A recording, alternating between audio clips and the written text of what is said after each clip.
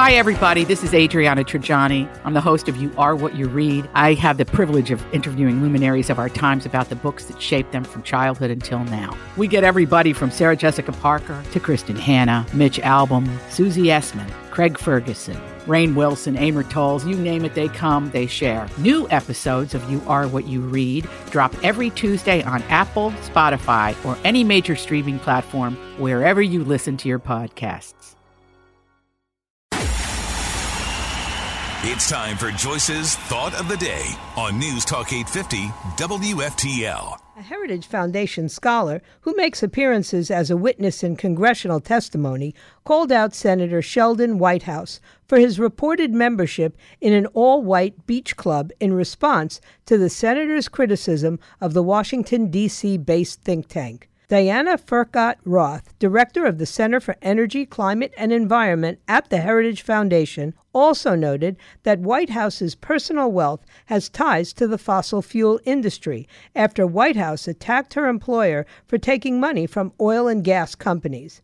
I don't have the benefit of being able to rely on a family fortune made in the Minnesota gas business or having my spouse's family fortune come from United Gas, Furkat-Roth told Whitehouse on Wednesday at a Senate Budget Committee hearing titled, Who Pays the Price? The Real Cost of Fossil Fuels. And the Heritage Foundation is a club that anyone can join, not just white people, she added. During 2021, it had hundreds of thousands of individual, foundation, and corporate supporters representing every state in the U.S. Her biting comments came after Whitehouse, the committee chairman, questioned her expertise and opposition to President Biden's energy agenda, noting that she had worked for the American Petroleum Institute, the American Enterprise Institute, the Hudson Institute, the Manhattan Institute, and most recently, the Heritage Foundation. Every single one of those groups is funded by the fossil fuel industry. Is that not true? Said Whitehouse, a fierce critic of so-called dark money groups on the right. She responded by pointing out that Whitehouse has a family fortune partly inherited from his grandfather, Rufus Randall Rand, who was president of the Minneapolis Gas Company. He is also descended from Charles Crocker, who was one of the founders of Central Pacific Railroad.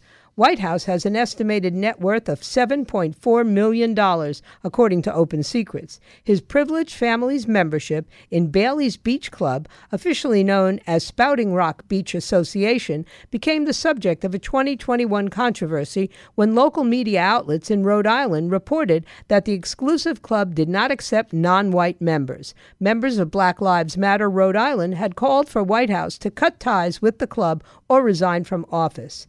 This is an issue that's not going to go away, said Senator Whitehouse, and his needs to address it. He needs to take it on, BLM Rhode Island founder Mark Fisher told the network in 2021.